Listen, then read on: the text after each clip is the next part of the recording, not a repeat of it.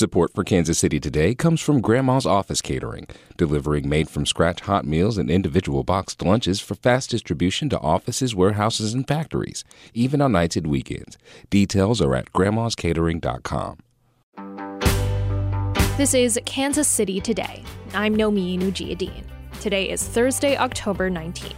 Coming up, a Kansas News Service investigation has found that officers at a Topeka prison mocked and refused to help an injured woman who then had to spend weeks in the hospital. We'll hear why prisoners say the healthcare system is dangerous. Plus, for more than 3 decades, volunteers around the Midwest have worked to tag monarch butterflies to learn more about their annual journey to Mexico. Something about a monarch that seems to capture the feelings of people. We'll hear how a nonprofit founded in Kansas has helped scientists learn more about monarch butterflies.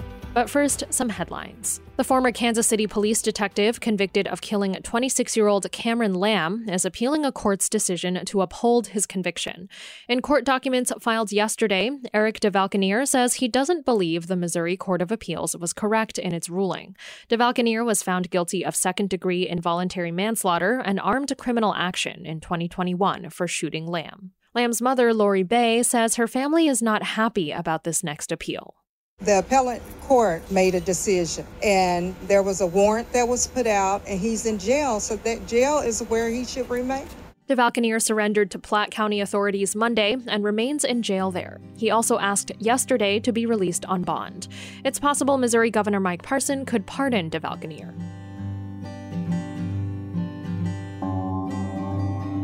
The Kansas child welfare system now confirms staff made 5 home visits to check on Zoe Felix before she was killed last month in Topeka.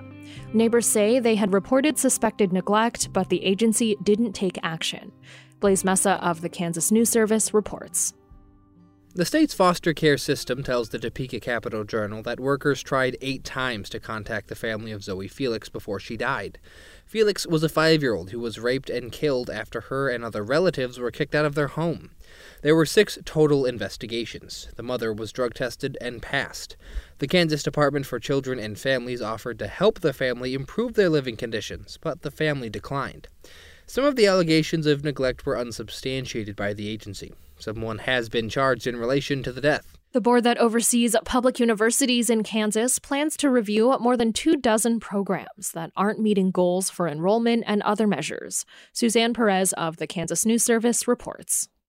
Over the summer, the Kansas Board of Regents worked with the state's 6 universities to identify academic programs that are underperforming after 5 or more years. Officials looked at how many students are enrolled in the program, how many get degrees, and whether graduates find jobs. Regents say that list is being finalized and will include about 30 programs. In coming weeks, university provosts will meet with a Regents committee and make recommendations. They could propose cutting or merging programs or developing a plan for improvement. We'll be back after this.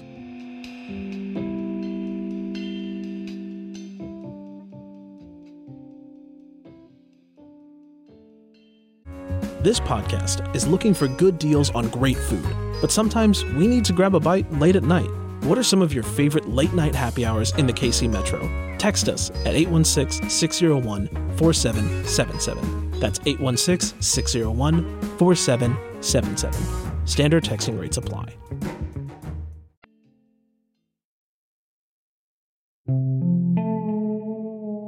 The Kansas Department of Corrections has fired 2 corrections officers and disciplined 6 for mocking and refusing to help an injured woman incarcerated at the prison in Topeka.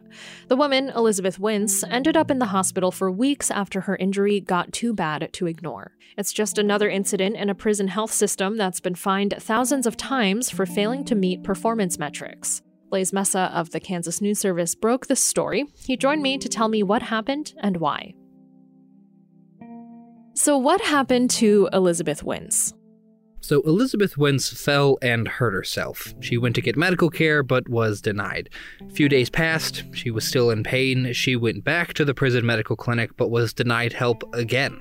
She had to crawl back to her cell. She was crawling for a few hours, and while she was crawling, officers were mocking her, saying if she wasn't so fat or lazy, she could probably just get up and walk back herself. Why did this end up happening? Well, the reason she was denied care is because the prison medical staff thought she was faking. And the reason she spent so much time crawling is because officers said if any inmate tried to help her, get her a wheelchair, act as a crutch, that inmates helping would get written up, which could mean going to max custody. That could lose time for family visits. So people both didn't want to help her to get in trouble, and medical staff thought there was nothing wrong with her. How is Wince doing now? Yeah, so we really don't know.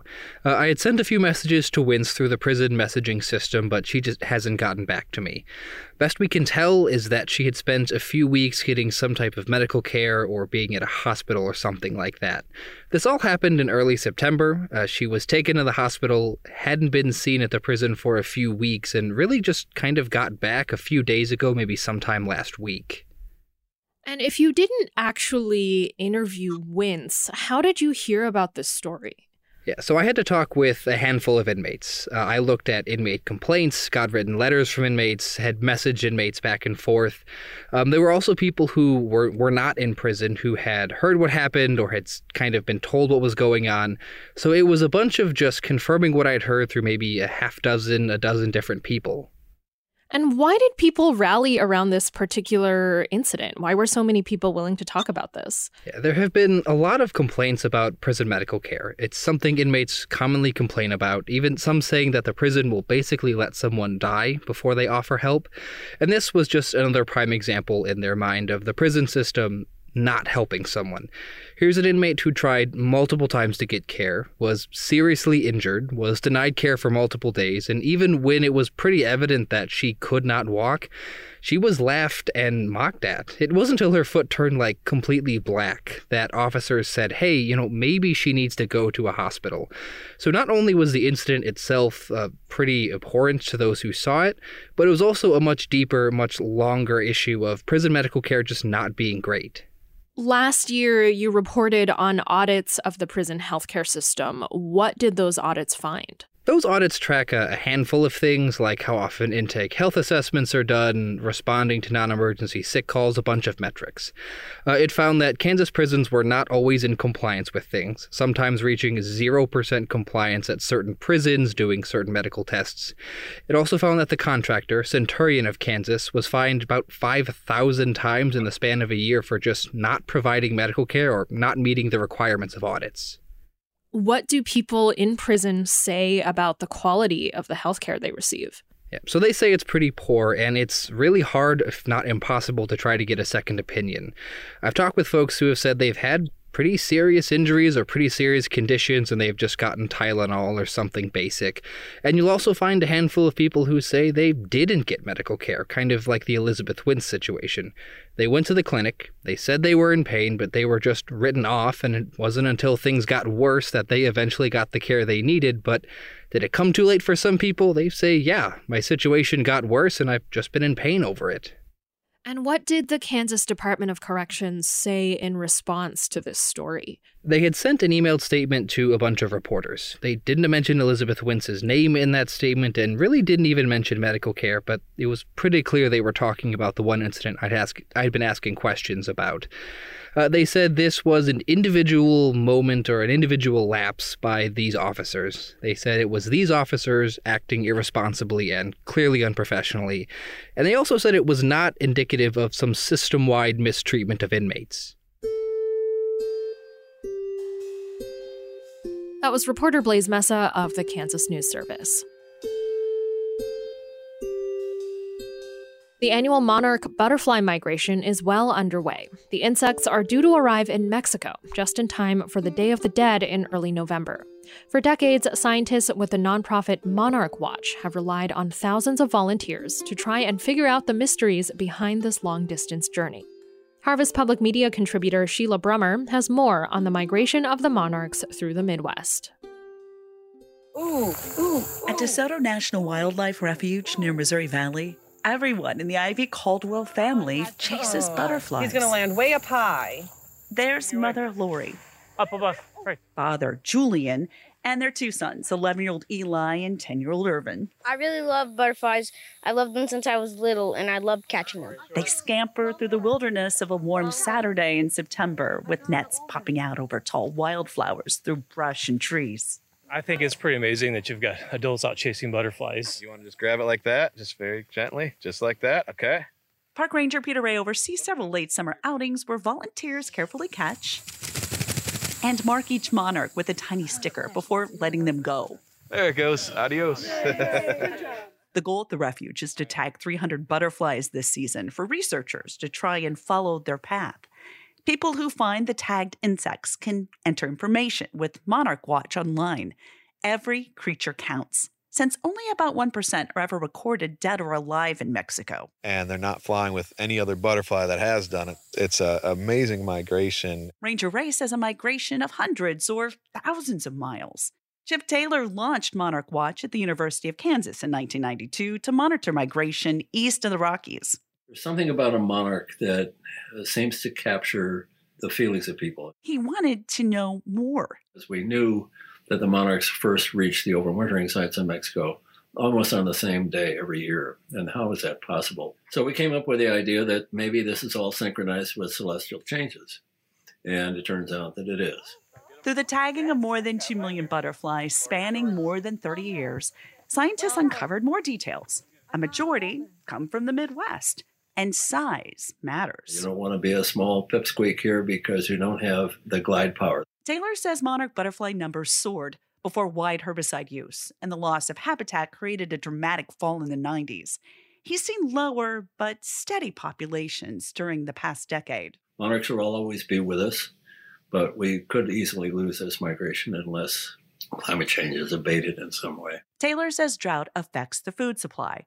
Hot temperatures can also impact breeding and slow the butterflies down, making it difficult sometimes for them to reach Mexico in time. The focus now is to tag those still around. Goodness gracious, this is not as easy as it looks.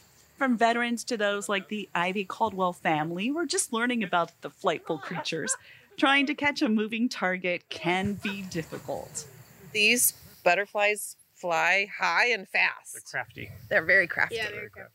They bagged almost a dozen if you count the one that got away. And Irvin picked up a few pointers. I learned how to tell male and female apart. There's dots on the male's wings and none on the female's. It's that type of hands-on experience that thrills Chip Taylor, who at the age of 86 plans a metamorphosis of his own. After volunteering all of these years, he will soon step down as director of Monarch Watch. He set up an endowment to ensure advocacy and appreciation of monarchs lives on. I did. I caught one. For Harvest Public Media, I'm Sheila Brummer. Harvest Public Media is a collaboration of public media newsrooms in the Midwest and Great Plains, including KCUR. This is Kansas City Today. I'm Nomi Nujiadeen. This podcast is produced by Byron Love, Anna Schmidt, and KCUR Studios. It's edited by Lisa Rodriguez and Gabe Rosenberg. To read Blaze's story on Elizabeth Wentz and Sheila's story on monarch butterflies, visit kcur.org, where you can find more local news from Kansas City's NPR station. Tomorrow, we'll hear why Missouri is allowing bear hunting again. Thanks for listening, and I'll see you soon.